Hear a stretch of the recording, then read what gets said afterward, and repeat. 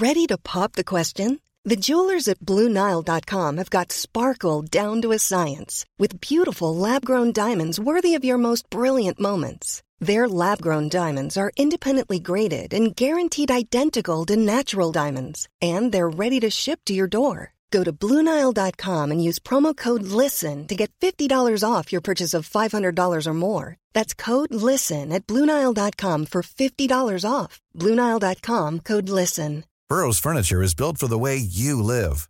From ensuring easy assembly and disassembly to honoring highly requested new colors for their award-winning seating, they always have their customers in mind. Their modular seating is made out of durable materials to last and grow with you. And with Burrow, you always get fast, free shipping. Get up to 60% off during Burrow's Memorial Day sale at burrow.com/ACAST. That's burrow.com/ACAST. burrow.com/ACAST.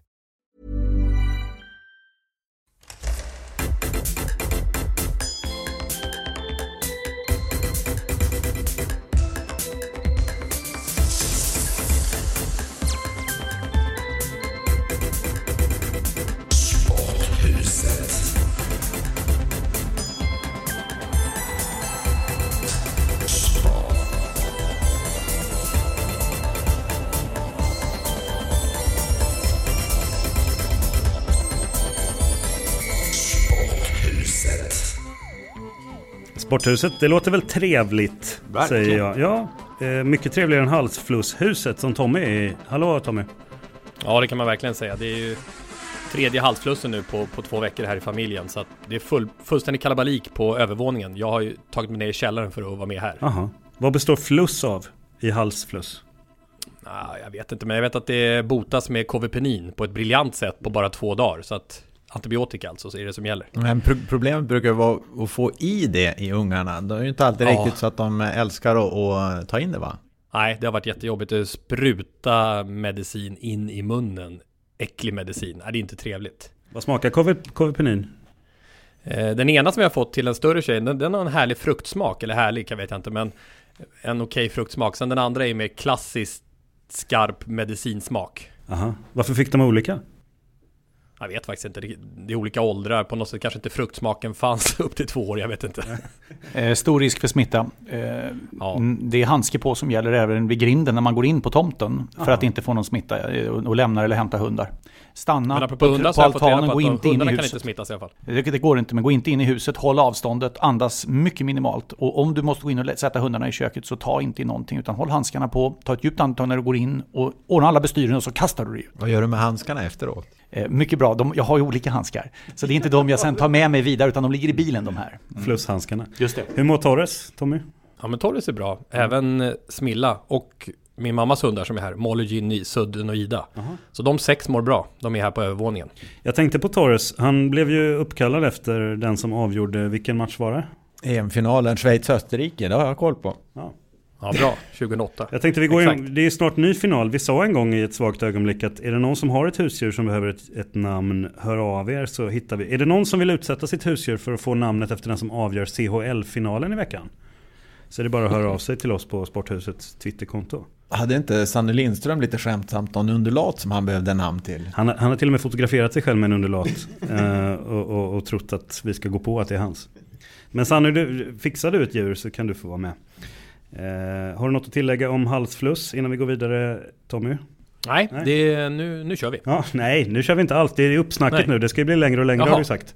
Ja. Så att nästa fråga blir... Jens, vad har du tappat bort den här veckan? Vi var ju på ett av dina favoritställen, Lasse, i fredags. Jag och Jens kort besök på Tennstopet. Det stämmer. Ja, det hade du också tappat bort, det minnet.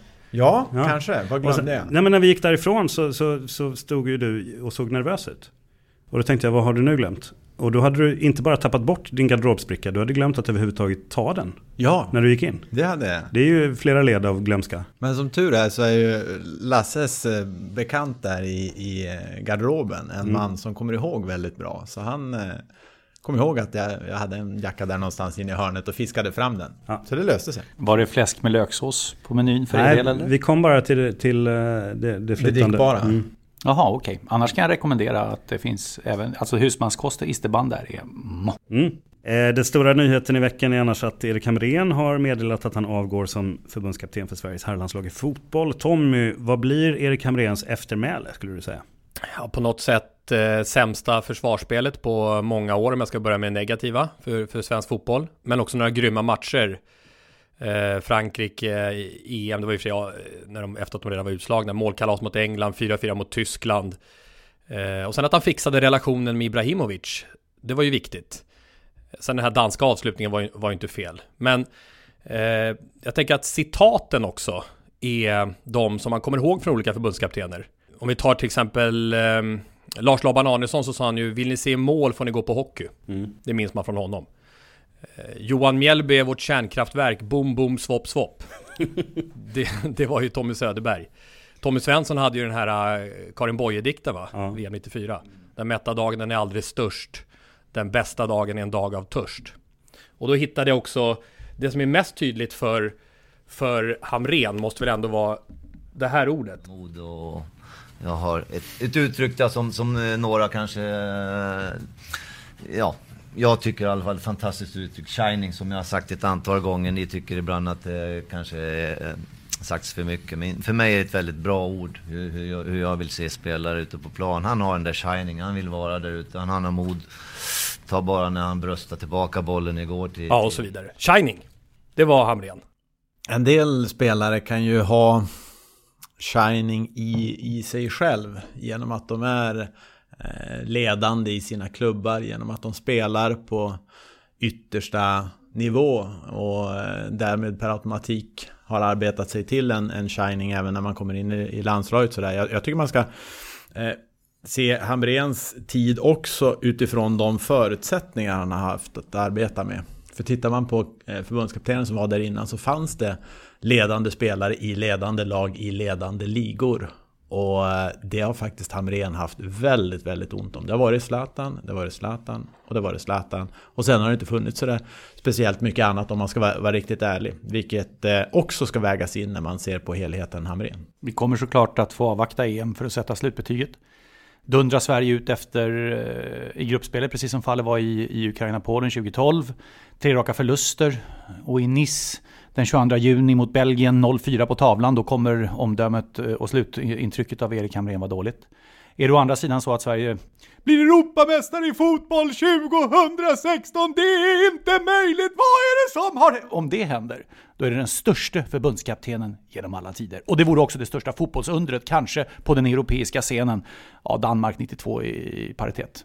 Jag tror faktiskt att det finns förutsättningar för Hamrén att avsluta förhållandevis bra faktiskt. För det här Danmarks playoffen gav signaler om att det var liksom ett lag som hade smält samman och ett lag som fanns bakom Zlatan på ett sätt som inte jag har sett tidigare. Och nu känner jag liksom med Guidetti lite grann het, tycker jag han är på väg att bli. Dessutom i en bra liga. Med Emil Forsberg som är andra Bundesligas bästa spelare. Låter dåligt. Andra Bundesliga är väldigt bra. Vi har Hiljemark på gång. Vi har ett par andra spelare som är på gång. Så undrar jag banne mig om inte det där landslaget kan få ihop det bättre än vad de har fått under övriga delen av Hamréns förbundskaptenskarriär. Jag tror också folket sluter upp bakom laget nu när Hamrén ska sluta också. Finns det ju ingen anledning att ha någon tagg mot förbundskaptenen. Utan han kommer ju att hyllas och applåderas då när han kommer till de första matcherna i det perspektivet i alla fall. Innan vi får resultatet från turneringen. Slutord bara. Vi satt ju och tyckte att Lagerbäck borde ha avgått i flera år också. Och sen så nu är det nästan kutym att man säger tillbaka med Lagerbäck. Hur stor är chansen, risken att vi om 5-6 år säger kom tillbaka Erik Hamrén? Nej, den tror inte jag är så stor. För att det man saknade med under Lagerbäck var ju egentligen en offensivare approach. Att fokusera mer på det egna spelet och inte huvudsakligen försvarsstruktur. Och det var ju det Hamrén började med. Det var ju oerhört hög ambitionsnivå från början och vi ska ha ett spel som inte bara tar oss till EM. Vi ska ha ett spel som kan göra att vi kan ta oss till medaljer i ett mästerskap till exempel. Men där brände de sig snabbt som ögat. Holland borta. Och efter det riktigt så tror jag han upptäckt att men det är rätt svårt att skapa ett sånt spel med det här materialet. Vilket innebär att då fick vi ju inte den delen som alla hade längtat efter. Och egentligen då så tror jag ju nog att man kommer inte att sakna det efteråt. För att egentligen så är den här tydligheten i den offensiva spelidén som jag tycker finns på minuskontot vid sidan om det Tommy tog upp. Vi har ju redan lanserat sedan lång tid tillbaka Jörgen Lennartsson som är det den vi vill ha eller den vi tror ska bli, Jens? Den jag tror att det kommer att bli. Förbundsskolad. Dessutom duktig på att fostra och plocka fram unga talanger har han gjort genom hela sin karriär och dessutom en väldigt god försvarsorganisatör. Och det är det som det här landslaget kommer att bygga, det nya landslaget kommer att bygga sina framgångar på, är jag helt övertygad. För utan Zlatan så kommer laget att bli det allra viktigaste. Och Lennartsson är en väldigt duktig lagbyggare. Utifrån det man läste igår så var ju huvudkandidaten sammantaget för svensk media Henke Larsson plötsligt. Kort synpunkt på det. Vad säger du Tommy? Om Henke? Ja. Nej, men jag säger att det vore förödande för de massmediala kontakterna som ju har varit besvärliga länge mellan fotbollförbundet och media. Bakom media, dessa hatade medierepresentanter, så står ju supportrarna och vill få lite olika besked och sådär. Och Henke är ju kanske den största mediamotståndaren i svensk fotboll, även sedan han spelade. Han sa ju bland annat alltså vi har ju hört stories från presschefer om hur jobbigt det var att hantera Henke som spelare gentemot pressen. Japan-Sydkorea 2002 när det var en sån här fridag så sa ju Henke att står en journalist på första tee när han var på väg på sån här golfdag, då packar jag ihop och sticker direkt. Alltså den diametrala motsatsen mot till exempel handbollslandslagets uppträdande mot media och sådär. Så då blir det ännu mer stängt. Men nu la jag bara den aspekten, inte den fotbollsmässiga. Förbundskaptensuppdraget i fotbollslandslaget är ett av Sveriges mest utsatta för medial kritik och för fansens synpunkter och åsikter som någon kan ha. Och då behöver den personen kunna hantera det. Och man behöver på förbundet också ha en sportslig organisation som inte stänger, inte sluter, inte blir introvert, utan som istället är öppen och kommunikativ. Och där har ju fotbollförbundet en jätteresa att göra.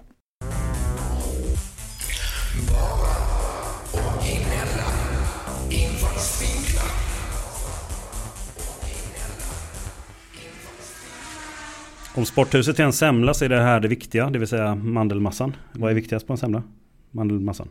Ja, det är det väl i någon mening. Annars blir det ju liksom ingen semla. Men det är ju precis. Rätt många komponenter som gör det. Utan grädde är det rätt jobbigt också. Kardemummabullen måste vara god också. Ja, exakt. Den har vi kvar. Och sen kommer mjölkbadet som den ligger i. Det är Beach Boys-tipset. Så har vi lagt upp det. Nu ska vi diskutera och det är panelen själv som bestämmer vad vi ska diskutera. Man har 1 minut på sig att göra sitt anförande efter att man har presenterat sin rubrik. Lasse, du får börja idag. Då ska jag be få presentera rubriken De har något på gång. Ja, varsågod. Mjuka värdet humankapitalet har fått en egen avdelning. Uppdraget är såklart att utveckla andra. Marknad skiljs åt från kommunikation. Det händer kort sagt saker på Svenska fotbollförbundet. Och det är nye generalsekreteraren Håkan Sjöstrand som ligger bakom där. Han har fått fritt mandat av styrelsen, det är viktigt att säga. Och det händer grejer och ledordet är tydlighet. Jag tror att det kommer att visa sig i valet av ny förbundskapten också.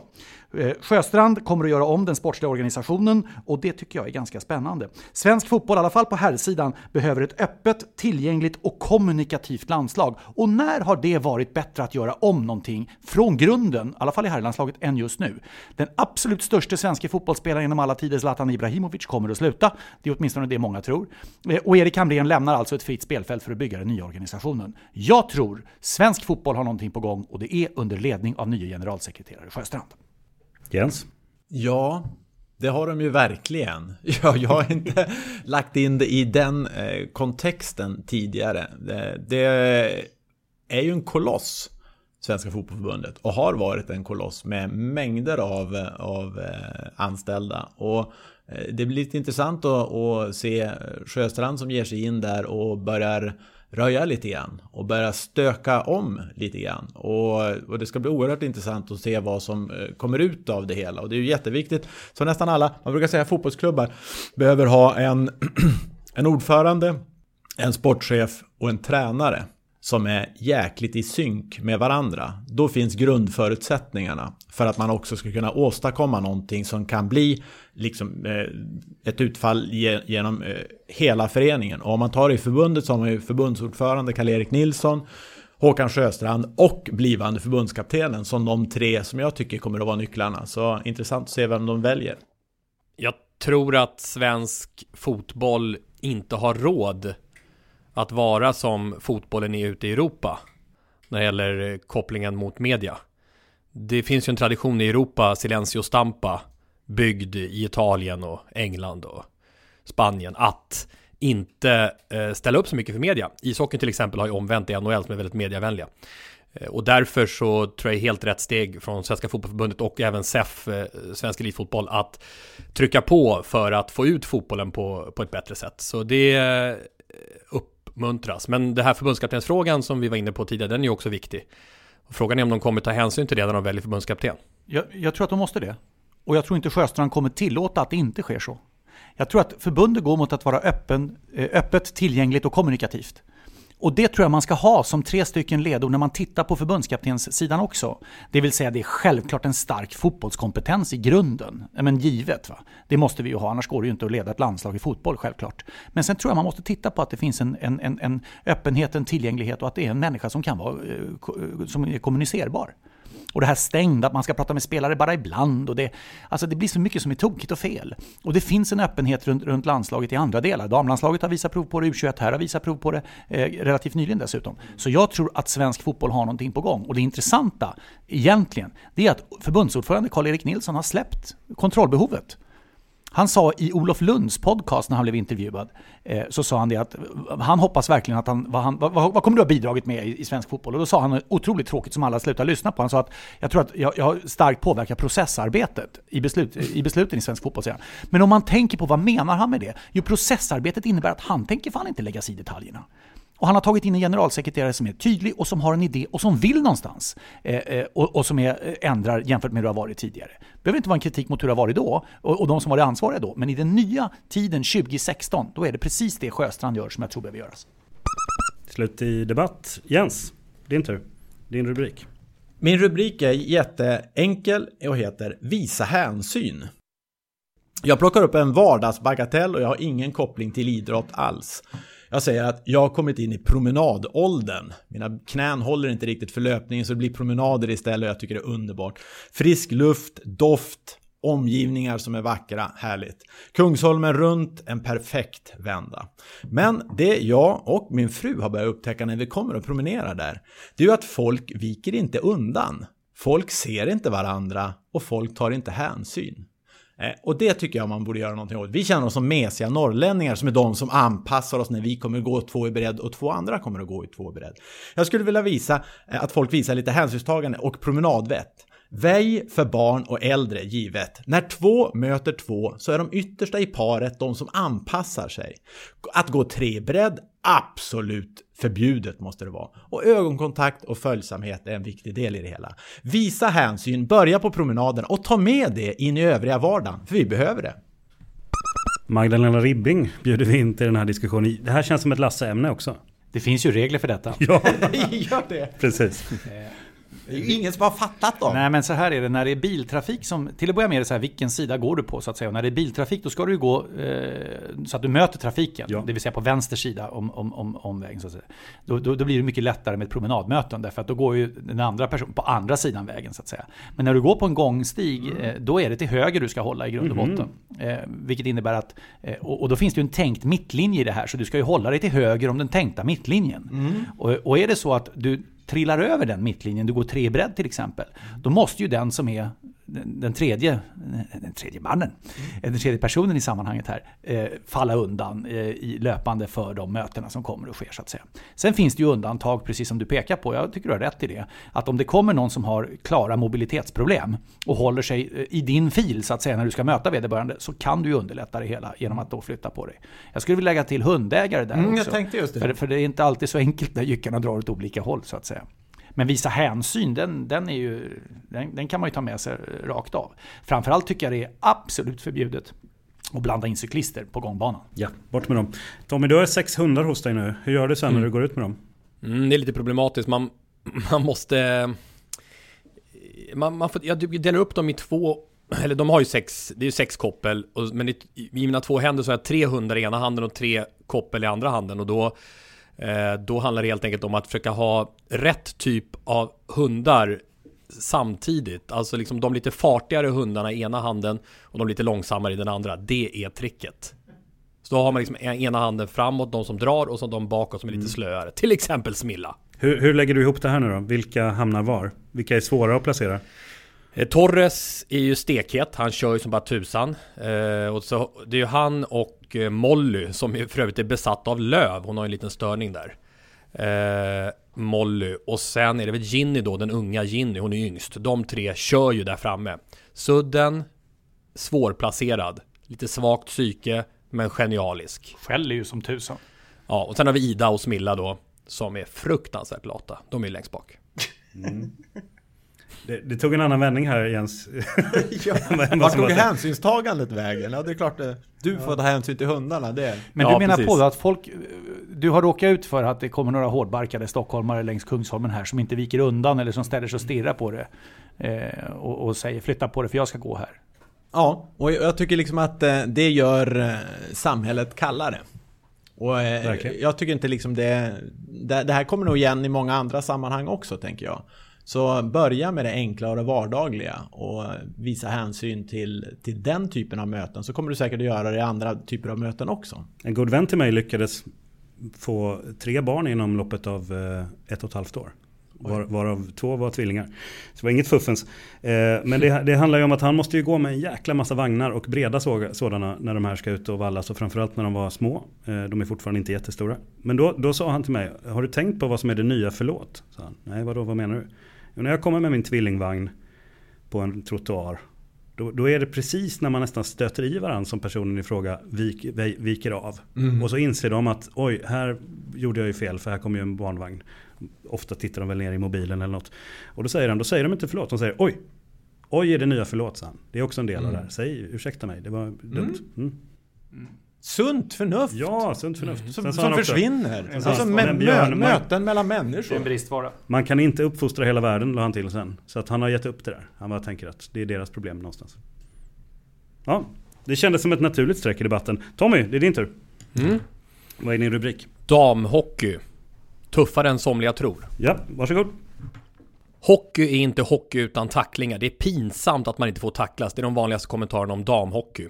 Kommentarerna är uttalade av män som aldrig eller sällan sett en damhockeymatch. Och utan kunskap att man faktiskt får tacklas i damhockey. Så länge man gör det i åkriktningen. Så det handlar egentligen enbart om open ice-tacklingar som är förbjudet. 2 frågor då. 1. Gör bristen på open ice-tacklingar verkligen att det automatiskt blir tråkigt med damhockey? 2. Med tanke på den hjärnskakningskris som herrhockeyn upplever just nu, är verkligen open ice-tacklingar någonting att eftersträva? Eller är det damhockeyreglerna, nu svär jag i kyrkan, som är framtiden? I Sverige finns det 5 000 damer som spelar ishockey. I Kanada är det 100 000. Där är det helt naturligt att både tjejer och killar spelar hockey från unga år. Fördomarna finns inte. Toppmatcherna i OS och VM-sammanhang mellan Kanada och USA. Suveränt underhållande matcher med massor av fysisk närkontakt. Damhockey. Tuffare och bättre än somliga tror. En av de häftigaste upplevelserna jag haft i mitt yrke är ju OS i Turin 2006 och den svenska mirakulösa semifinalen mot USA. Kim Martin, Sverige spelade 2 minuter 3 mot 5. Och jag vet inte hur många räddningar de gjorde, 5, 6, 7 oerhörda räddningar. Och Sverige vann på straffar till slut. Det måste fortfarande vara en av de enskilt största framgångarna för svensk ishockey. Nu vet vi att Leif Bork har tagit de kronorna att satsa på att kunna åstadkomma någonting till 2018 och de olympiska spelen i Sydkorea. Det är fullt möjligt att här ishockeyn måste dra sig åt damishockeyn till med tanke på hur det ser ut i Sverige. Men man måste kartlägga det också och titta på hur det ser ut i andra länder. Man behöver fundera över exempelvis rinkens storlek för att dra ner farten, dra ner hastigheten som ligger bakom de flesta överens om de här tacklingarna. Damhockeyn lider ju av att det är ingen som bryr sig. Eller i alla fall väldigt få. Jag ska läsa publiksiffrorna bara i senaste omgången här. Linköping 124, HV71 51, Djurgården 72, AIK 110. Det var senaste omgången publiksiffror för riksserien damer. Hemskt. Men det händer ju mycket. Nu är det ju de stora herrföreningarna som nästan utan undantag har damsektioner. Så att det är på rätt väg på den punkten i alla fall. Målmedvetenhet från Hockeyförbundet. Tittar vi på de som går till slutspel nu så kommer det ju vara Luleå, Linköping, Djurgården, AIK, Leksand, HV, Brynäs och Modo. Och där har ju Luleå och Djurgården kommit till och Luleå gör ett kanonjobb. De har ju också bästa snittet som ligger lite över 500 per match. Men det är ju samma som damallsvenskan i fotboll, att det är problem med publiksiffrorna. Och tittar vi på tillströmningen i hockeyskolorna till exempel, så kan man över en 3-årsperiod nu se en fördubbling av antalet tjejer som börjar spela ishockey. Men jag märker det när jag åker med Frida till isen här för att träna skridskoåkning, Frida 5 år, att det är ju ganska få tjejer som har på sig hockeyskridskor och sådär. Föräldrarna tar dit killarna, det är naturligt. Och tjejerna, då är det lite så här konståkningsskridskor eller att de inte är där alls. Det är fortfarande så mycket och det är tråkigt, och det finns inte i Kanada. Där är det helt naturligt att, som jag sa här i minikrönikan, tjejer och killar börjar spela hockey när de är små utan några funderingar kring om man är tjej eller kille. Och det är ju mycket det här som ligger kvar. Jag tycker damhockeyn är en av de återstående liksom, där man säger nej men det där är ingenting för tjejer. Och det handlar ju då om det här med tacklingar och så. Men det jag menar är att det är fysiska, bra matcher. Det är kul att titta på damhockey ofta. Inte minst när vi kommer upp på OS och VM-nivå. USA, Kanada och så är med. Så det finns en potential i sporten, och dessutom så slipper vi också de här råa överfallen. Sporthuset med Jens, Lasse och Tommy. Vi i Sporthuset har ju lite dåligt samvete för allting som händer i vår stora stad Stockholm som vi liksom bara missar. Vi sa till och med att vi skulle på Swedish Open i bordshockey och kolla in både Avesta Lasse och bordshockey Karo. Och så kom vi på veckan efter att det hade vi missat. Ja, dåligt samvete fortfarande. Väldigt dåligt. Och nu i helgen har vi missat någonting kanske ännu större, nämligen svenska mästerskapen i kaffe. Och det tar vi igen genom att prata med arrangören eller presschefen. Vad vill du ha för titel, Erik Rosendahl? Ja, kaffemannen. Kaffemannen, det är väl bra. Erik Rosendahl. Är du trött på frågan, kan man tävla i kaffe? Nej. Och det beror egentligen på att det kommer lite för lite av sådana som är på de här kaffetävlingarna. Vi som är inne i branschen, vi tycker det är helt självklart. Så att det är ingen som frågar. Hur såg den mediala bevakningen ut av SM? Vi hade en folkhögskola som hade någon sån här talkshow-utbildning. Så de kom och gjorde ett reportage. Och sen så hade vi lite lokaltidningar och sånt. Så det är klart att Karlskogas barista som ska brygga Sveriges godaste kaffe. Det är klart att det bevakas lokalt. Men alltså hur kommenterar man det? Vad går det ut på? Hur vinner man? Alltså är det en jury som utser vad som smakar bäst, eller vad är grejen? Ja, precis. Aha. Det är en jurysport. En del av dem, de flesta kaffetävlingarna är en jurysport. Där vi bjuder in internationella domare. De ska vara certifierade och ha viss erfarenhet med olika nationella tävlingar sedan tidigare. Då kan vi bjuda in dem, så då kommer de från Polen och Norge och Österrike och lite annat. Och så står de och får en kopp kaffe serverad av en barista. Och den här baristan får också berätta lite om kaffet. Och sen så ger de poäng på professionalitet och attention to details. Det är en viktig grej. Och så ska det smaka gott. Du, vad krävs för egenskaper för att vara en bra barista? Man ska ha lite nerver. Det är många som blir nervösa. De står ju i en kaffebar någonstans i landet och så serverar de 100 koppar kaffe om dagen. Men sen plötsligt så står de på en scen och de har en mick och så står det allvarliga domare framför dem. Och då är det många som blir otroligt nervösa och tappar bort sig. Och Folkhögskolans talkshow-projekt också, det kan ju avgöra en del. Ja men precis, det är klart att när den kameran kom upp också så blev pressen extra stor. Men det måste ju vara någonting mer i hantverket, va? Förutom att hålla nerverna i styr. Jo, men det är ju precision och att på förhand veta hur kommer den koppen kaffe som jag serverar bli. För att den ska då bli fantastiskt god, och då pratar man om kriterier, alltså att den ska vara söt och syrlig och balanserad och sådär. Men sen ska man också kunna beskriva den på förhand. Och slarvar man lite med bryggningen eller man har fel vatten eller man inte är noggrann med tider och sådär, då smakar kaffet på ett helt annat sätt. Dels kanske det inte blir gott och sen så blir man då, får man sämre poäng för att man säger att den smakar hallon men det var jordgubbe till exempel. Ska vi ta direkt nu då, vad är knepet bakom en perfekt kaffelatte? Perfekt kaffelatte, god espresso, söt och god, ren och inte för varm mjölk. Det är det alla gör fel. De bränner mjölken. Då smakar det välling. Jag tycker att det ibland blir liksom att det blir för tjockt, att det ska vara mer krämigt på något sätt. Ja, precis. Mikrobubblor, det är en viktig grej. Det bedömer domarna också.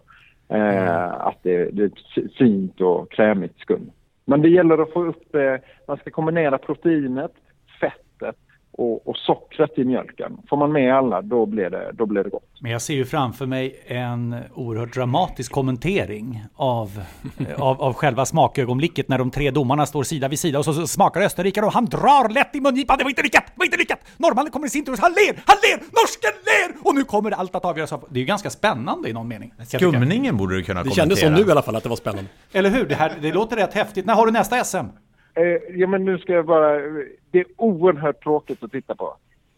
För att vi får inte kommentera just de där detaljerna. Men du vet, så att man sitter och tittar och så har man ingen som helst aning hur det smakar och vad domarna tycker förrän efteråt. Jag känner annars att jag ska kärleksbomba, hylla sportdykning lite senare här, och det är ungefär samma sak som du beskriver. Det är nämligen kolossalt tråkigt att titta på därför att de kastar sig i plurret och sen är de borta. Det är faktiskt helt omöjligt. Det är lite samma grej som du beskriver. Tommy brukar ha en checklista för att ta reda på om det här verkligen är en riktig sport. Tommy, kan du dra den kort så får vi veta om det kaffe är sport. Ja, jag är lite uppslukad av det här med att det ska vara någon slags fysisk prestanda i det hos idrottaren i fråga. Det vill säga att det ska vara något element av att du måste vara vältränad. Ja, det är ju en stadig hand. Det är just liksom, jag tänker pilkastningen som där, att man ska kunna kontrollera de liksom finmotoriken. För att annars så spiller man ut. Var i Sverige dricker man det godaste kaffet? Ja, men det här är spännande. Det har varit en oerhörd Stockholmscentrering de sista åren. På 00-talet då hände allting i Skåne. Då kunde man kan gå in i en kaffebar fortfarande i Lund eller Malmö eller så, Helsingborg, och se gamla dammiga troféer från 03 och 04. Sen har de liksom tagit det lite lugnt. Men nu i år kom de tillbaka, så de hade det godaste bryggkaffet och den godaste espresson i Lund och Helsingborg. Om man är junior och vill satsa på den här sporten, då är det en förening i Skåne som gäller om man vill bli riktigt bra. Ja, men då ska man tjata sig till ett öppningspass i en kaffebar i Malmö eller Lund eller Helsingborg. Just nu. Eller Göteborg, de är ganska duktiga på det här med lattarten då.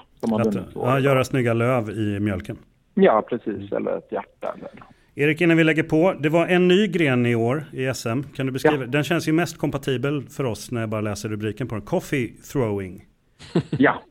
Hur går det till? Det här är en märklig sport. Den är helt godtycklig. Det går ut på att man ska kasta 1 kilo kaffe kommersiellt förpackat i en kaffepåse så långt som möjligt utan att kaffepåsen går sönder. Kaffet ramlar ut. Och det var ett 20-tal tävlande. Det finns 3 viktklasser, fjäder, fluga och vältervikt. Det är över 81 kilo då. Det var ju fullkomlig succé. Nästan alla påsar sprack förutom en lundensare ursprungligen från Australien. Men han har bott i Sverige över 2 år så han får tävla för Sverige. Han körde någon sorts kombination av bowling och, om ni tänker det, och att kasta macka. Så att han fick den här kaffepåsen att rulla 20-tal meter. Medan alla andras lobbar, då exploderade ju påsen i landet. Så att han ska tävla för Sverige i Dublin i juni. Oj.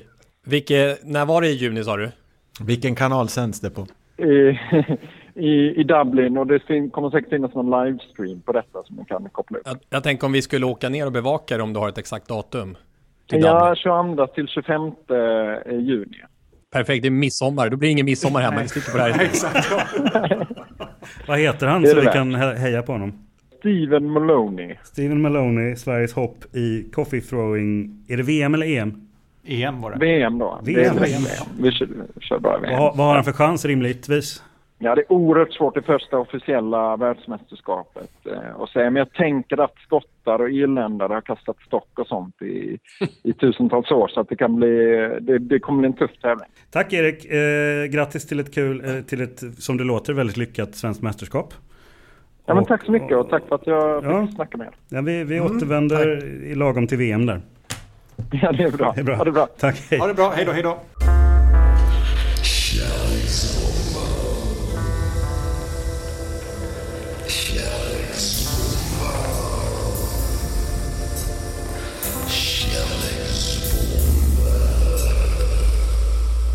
Så här låter den viktiga lådan. Den är fortfarande ganska full. Inte lika full som i början. Hur många sporter är du uppe i? 20-25 någonting.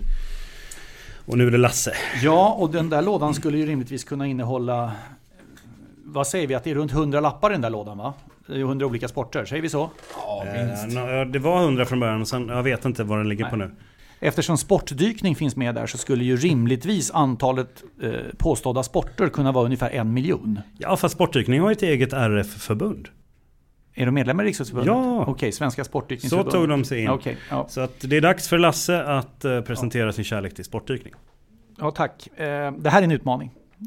Därför att om man går in på Svenska Sportdyksförbundets egen hemsida så är rubriken "Ta dig vatten över huvudet". Och att ta sig vatten över huvudet innebär ju rimligtvis att man gör någonting som man inte riktigt tror sig kunna klara av. Exempelvis kärleksbomba, en sådan sport. Senaste nyheten för övrigt på Sportdyksförbundets hemsida är från 2011. Så man kan väl säga att de håller sig flytande men inte mer. Dessutom säger de själva att nej, så mycket tävling vill vi inte hålla på med. Det är rekreation det handlar om, det är häftigt att göra detta. Men det finns ett moment som är tävling också i sportdykning då. Även om det är ganska svårt att lista ut vad det är. Men det finns både individuellt och lag. Och i lag handlar det om hinderbana under vattnet. Man tävlar alltså i en 50 meters bassäng och på poolens botten har man en hinderbana. Alltså man ska simma genom några rör och man ska väl dyka under något tänkt sån här limborsnöre eller något där under vattnet, va? Och det finns individuella grejer. Man ska söka efter grejer på botten, ta av sig syrgastuber och ta på sig och hämta nedsjunkna objekt och ta upp så fort. Alltså livräddningsmoment så att säga. Så sportdykning i sig i grund och botten är ju allt annat än tävling. Ett VM har jag hittat, det första världsmästerskapet 2013 i Kazan i Ryssland i den här tävlingen. Med andra ord. Ingen resultatlista finns. Annars är rubriken på det här så gjordes Norge rikt. Jag kommer komma tillbaka till det. Men vad det har varit, det är ju, om man då säger så här, tävling är det inte så mycket utav. Nej, okej, vad är det då? Nej, men det här är ju några utav de absolut mest fascinerande ögonblicken man kan uppleva som människa, tror jag. Och det är ju de här dykmomenten som är för att ha flera ögonblick i livet. Det finns dykplatser, det finns listor att hitta, topplistor på var man ska dyka någonstans i världen för att få en stark upplevelse.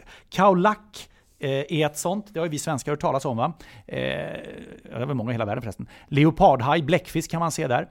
Stora barriärrevet i Australien, det finns säkert någon annan som lyssnar här som har varit där och det är ju grejen då, världens största korallsystem finns där och det vill man inte missa. Och så har vi då pärlornas pärla i dykning som alla dykare vill uppleva, det är Borneo. Jag ska läsa innantill här från någonting som heter Reseinspiration, den outtröttlige resenären, som har hyllat följande. Ingenting slår dykningen vid ön Sipadan utanför Borneos östkust. Här finns en marin fauna som slår det mesta. Vid ett och samma dyk kan du se 10-15 revhajar, white-tipped, sköldpaddor, djävulsrockor och stora stim av barracuda och jackfish med mera. Det är klart att man fattar att de som reser på det här, de tycker det är ganska häftigt. Men annars är ju dykning någonting som har momentet av att vara oerhört farligt. Oerhört farligt. Dykolyckor, alltså det är de som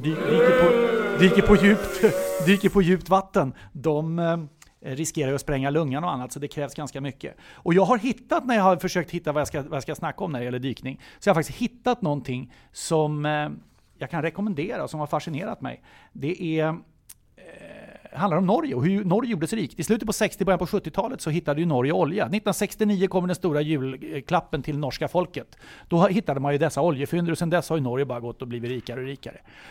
Men det är klart att det skedde ju på bekostnad av någonting. Och jag har hittat en bok som heter Dykaren som exploderade. Priset för det norska oljeundret. Skrivet bland annat av en svensk journalist, Christian Katomeris, och dessutom en fransman som heter Oliver Tryck. Och då har jag från Helsingborgs Dagblad plockat följande. Om dessa pionjärdykare handlar då den här dykaren som exploderar precis bla bla, av journalisterna som jag just nämnde. Skandinavien-korrespondenten Tryck och SVT Aktuellts Katomeris. Då har man med hjälp av intervjuer av de här dykarna i dokumentsamlade rekonstruerat en närmast thrillerliknande berättelse. Och ifrån Helsingborgs Dagblad så står det så här om den här boken. Det här är en bok man inte lägger ifrån sig när man börjat läsa. Hjältar ena dagen, bortglömda några år senare. Lämnade med stresssjukdomar, alkoholism, förstörda kroppar med sviterna av arbetsskador som den nya rika nationen inte tyckte sig behöva ta ansvar för. Norrmännen svek med andra ord. Pionjärdykarnas liv blev i många fall en klassresa, tur och retur. Jag förväntade mig att det skulle vara ett åskmål när du kom in idag. Du brukar inte vara så förtjust i sporter som du inte... När man tittar på de här bilderna är det ganska häftigt. Ja. Men du, sa du det? Hur tävlar man? Alltså, jag inledde med det. Det är i bassängen med någon form av hinderbana som man kunde dyka. Men alltså de första tävlingarna kom i millennieskiftet och så har de då byggt på någonting som ska likna ett tävlingssystem. Hur kan de få vara med i RF om man inte tävlat förrän 2000? Jag undrar om det verkligen är en sport i Riksidrottsförbundet. Jag är mycket tveksam. Har vi koll på om det krävs dykartuber för att det ska räknas som sportdykning eller om det även är dykning utan tuber? Det är lite allt möjligt, tror jag. Krävs, ja, men alltså den här informationen har jag hittat på engelska sidor. Svenska Sportdykarförbundet uppdaterar ju som sagt rätt sällan. Men det är ju bara rekreation det handlar om det här. Det är ju egentligen ingenting annat. Jens, du har ju lite, och delvis Tommy, ni har ju lite dykcert-aura. Har ni dykcert? Nej, men jag gillar ju det här. Jag menar, här krävs ju fysisk prestanda för att vara sportdykare. Jag menar, det är ju riktigt tufft. Så, men jag är bara liksom intresserad av om det går att utveckla den här sporten på något sätt. Man kanske ska ta tag i det. Det känns ju så. För det borde finnas potential till en hel del olika typer av tävlande. Men visst är det en idrott som är med i RF, så det är liksom ingen snack om den saken. Undrar om det är att det inte har utvecklats mer till tävlande form för att det finns så mycket fara i det. Och att man av den anledningen kanske tänker så mycket säkerhet att man vill inte tävla, för då sätter man säkerhet åt sidan. Det är ju framförallt djuphavsdykning är ju kolossalt farligt. Alltså det dog ju hundratals människor när norrmännen utvann de här oljefyndigheterna. Och det var ju stort där på 70-talet. Det är spännande att läsa om faktiskt den här. Och det är klart att när oljan kom, energikrisen kom 1973 så blev det ju allt mer satsning på att hitta detta. Och då var det inte bara amerikanska och brittiska dykare som kom, utan det blev ju även svenskar, norrmän. Och det är klart att de tände ju på alla gränser.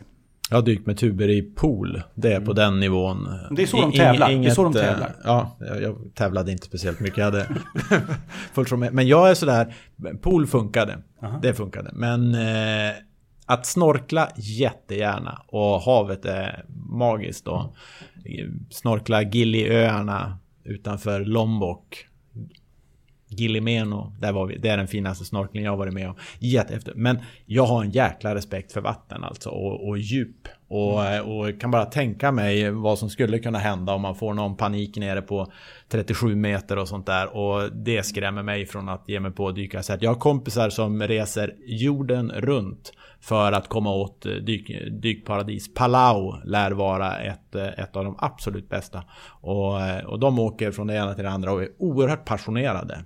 Vi pratade om passionerade golfare. Det känns som att sportdykare också är väldigt passionerade. För det är ganska mycket pengar och tid som de plöjer ner på det. Och då får de säkerligen också väldigt mycket tillbaka. Det märker jag på dem.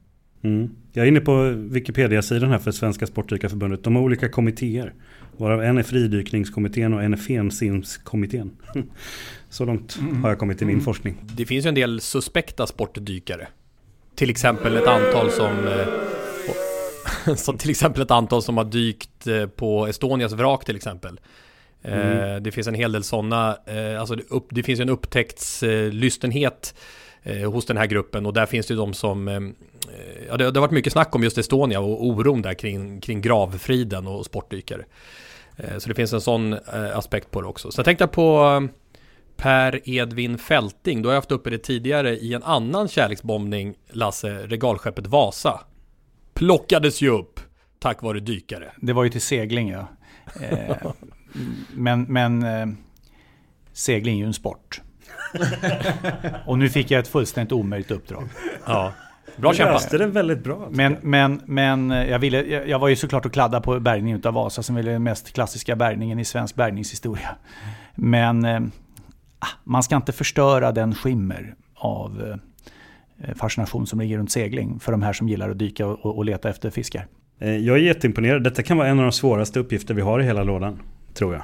Som du just tog dig igenom. Nej, men det är omöjligt därför att de tycker ju inte själva att det är en sport. Och de har ju hittat på lite tävlingar här när vi kom in och det första VM kom 2013. Alltså det är ju helt nytt och de håller på att lista ut, alltså det påminner om den här kaffekillen vi hade nu. Där de helt plötsligt de måste utveckla sin sport och då kommer de på att vi ska kasta kaffe.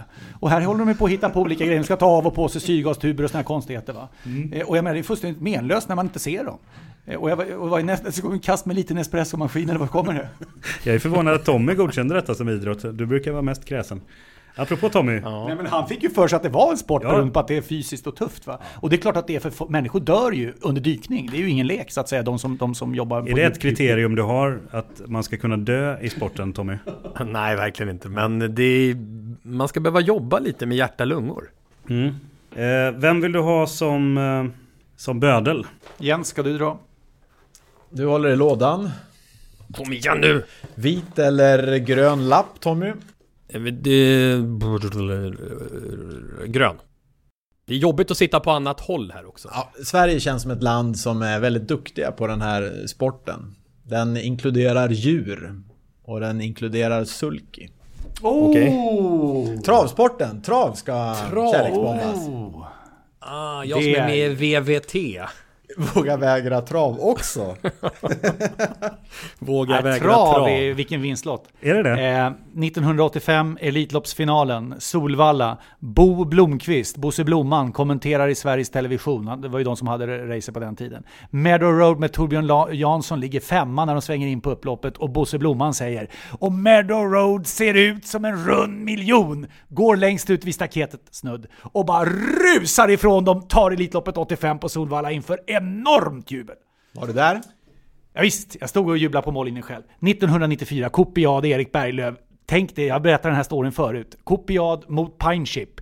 När jänkarna sa på lottningen inför "There is no way anyone can beat Pineship." Det gick inte. Kopiad mot Pineship. Kopiad försvarar ledningen i finalen. Pineship låg före precis som de skulle bara gå ner och klippa benen på Kopiad. Nej då. Den är värmländske ikonhäst och Berglöf försvarade ledningen. Bortre långsidan och svänger in i slutkurvan. Jag stod och kommenterade för Sveriges Radio. Kopiad försvarar ledningen. Det var det som var budskapet. Svänger in på upploppet och Pineship tröttnar.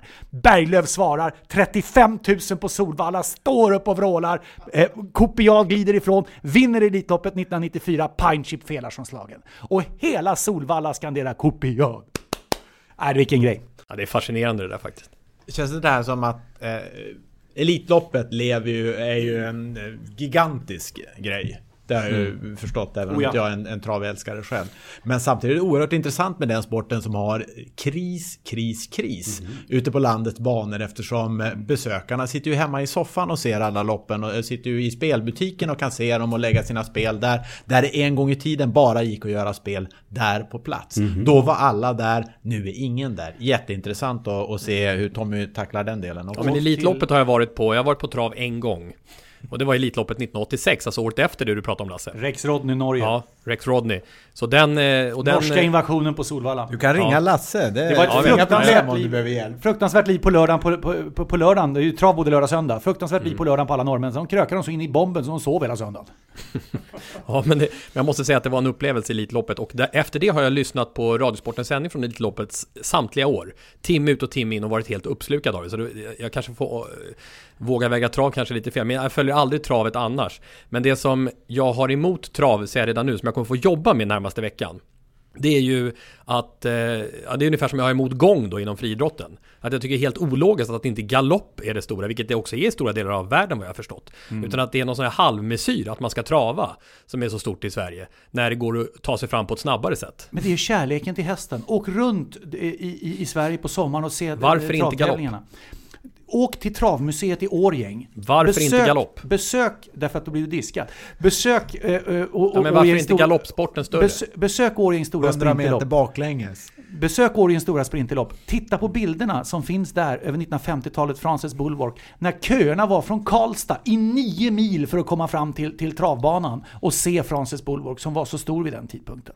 Ta Dart Hanover med Bernt Osten Lindstedt som vinner Prix d'Amérique 1973. Lasse Bernt Kings Osten klassiska Lindstedt. referat som in på upploppet vrålar: stoppa världen, jag vill hoppa av! Därför att han såg att Dart Hanover kommer vinna. Han var så mycket stål av Kings, han köpte sig en bil, en Fiat, som stoppade i och för sig och bromsade samma dag som hästen dog. Jag har fortfarande inte svarat på frågan. Nyckelfrågan. Varför är inte Man blir galopp diskad, större? han sa ju det. Det är det värsta man vet när Bosse Rydgren på Solvalla, den gamla referenten där tidigare, kommenterar och säger att de är iväg, galopp för nummer 4. Då är man ju diskad. Min känsla är att Lasse hade velat ha den här lappen. Jens hade mycket väl kunnat tänka sig den här lappen. Tommy känns inte jätte... Jag fick en syrgastub liksom. Ja. Du verkar inte jättepepp. Nej, det är om man kan trada på något sätt. Men alltså, så länge vi håller oss till Elitloppet så kommer jag vara jättepositiv. Det blir en utmaning. Ska ju vara en utmaning.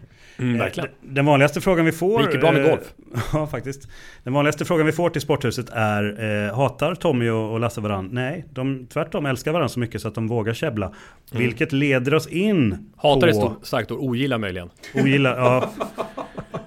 Där fick ni svaret. Men ni bråkar ju något ohyggligt. Alltså, folk hör ju av sig på riktigt och frågar sådär. Vad är det de har emot varandra? Jag som är med dem en hel del tycker det är liksom som syskon. Ja.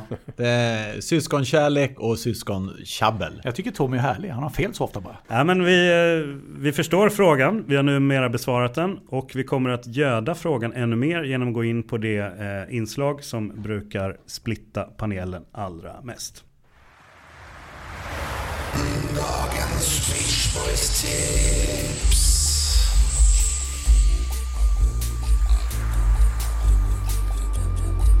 Dagens Beach Boys Aruba, Jamaica, ooh, I wanna take you. Bermuda, Bahama, come on pretty mama. Key Largo, Montego, baby, why don't we go? Jamaica, off the Florida Keys. Ja, efter 25 bejublade tips så avslutar vi, jag hörde rätt, avslutar storstilat med en USA-etta från 1988, Kokomo. 25 år efter Beach Boys första listetta kom alltså den sista, eller senaste. Vemod är ju en stillsam känsla att någonting känslomässigt betydelsefullt är över och aldrig kommer tillbaka. Där står vi idag, nu här, när det gäller programpunkten Beach Boys-tipset i Sporthuset. Det är alltså över nu, trots att det finns hundratals hits som vi inte tagit upp. Och låt oss avrunda hyllningen till en av pophistoriens största grupper genom tiderna med några citat från andra musiker om The Beach Boys. God only knows is fact and proof of angels. Så sa Bono i U2 om en av mästerverken från albumens album Pet Sounds. If there is one person I have to select as a living genius of pop music, I would choose Brian Wilson. Vilket erkännande för Brian Wilson från George Martin, Beatles demonproducent. Pet Sounds is probably the album of all time and God only knows is the greatest song ever written. Så sa Beatles-ikonen Paul McCartney faktiskt om gruppen som länge var en konkurrent till The Beatles. Art Garfunkel från Simon & Garfunkel, jag direkt översätter. När jag hörde Good Vibrations för första gången så ringde jag till Paul Simon och sa: jag tror att jag precis hörde den bästa popmusiken genom tiderna. The Beach Boys, God only knows what I'd be without you. Stämningsfullt och fint. Tack Tommy. Vadå, det innebär att vi lägger ner det här? Ja. Ja, jag tycker också det är sorgligt. Tänk då på vad Lasse måste tycka.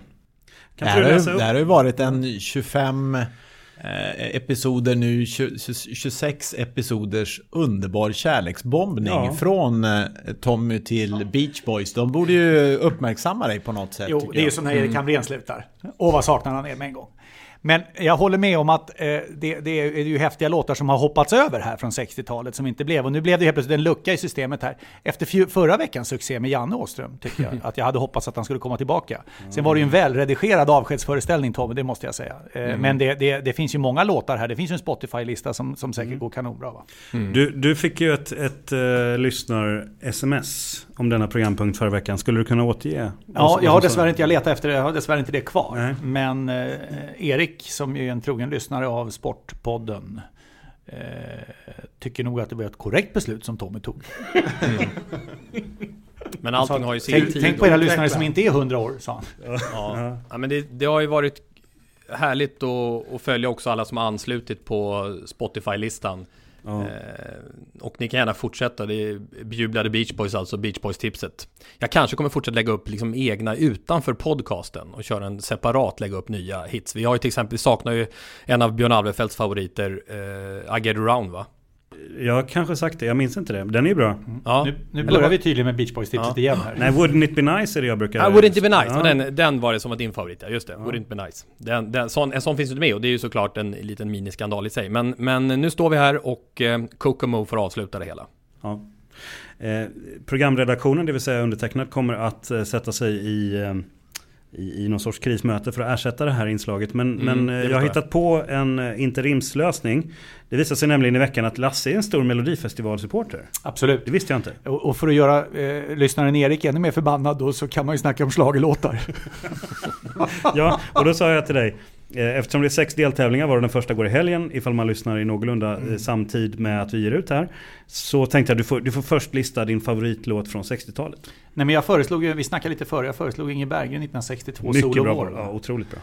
En juvelerare och hans affär är upphov till att alltså dystert är. Det var ju på den tiden de skrev texter med innehåll. Det var ju 60-talet, men det var ju samma sak för ditt gäng där som kom tillbaka på slutet på 80-talet också. Ja.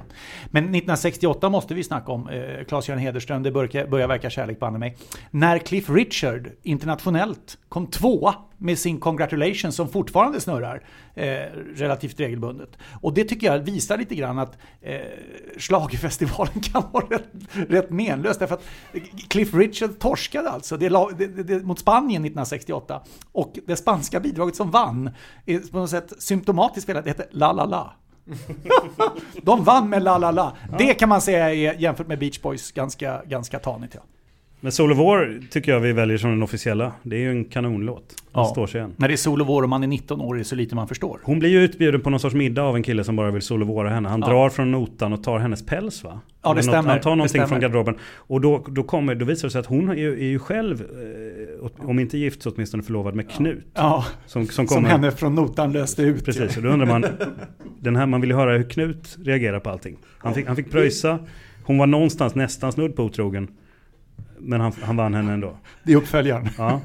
50 år av ovisshet har vi levt i efter att Inge Berggren sjöng den här. Får vi bara säga också på lördag den 6 februari. Då är det premiär för Beck-filmen Steinar. Gunvald är ju utskriven ur serien sen han har blivit skjuten och låg där som en mumie hela avsnittet, vilket ju var en påfrestning. Bra avsnitt i övrigt. Nu kommer alltså den här stora norska islänningen där med jätteskägget från Game of Thrones, är det va? Som Hivjuel, vad heter han? Christian, jag kan inte det. Han kommer in och spelar rollen Steinar och han, jag har tittat på varje trailer, de bygger ju på trailers lite grann hela tiden. Och Martin Becks chef håller på att matcha fram den här norsken för att göra karriär. Kanske på Martin Becks bekostnad. Ständigt dessa norrmän. Vi tackar för idag. Jens, när och var går VM i kaffekastning och vem är Sveriges hopp?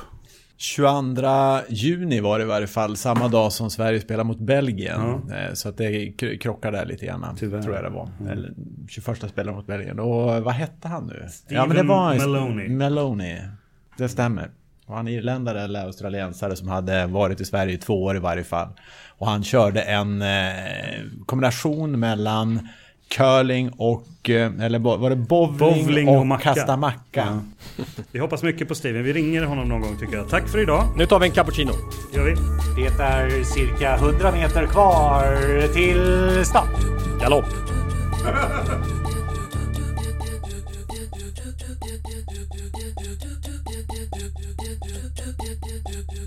This podcast is produced by House of Sports. For Seymour. Hosted by Bjorn Olav van Reflefelt. Jingles composed by Jonas Jonasson. See you next week. Take care.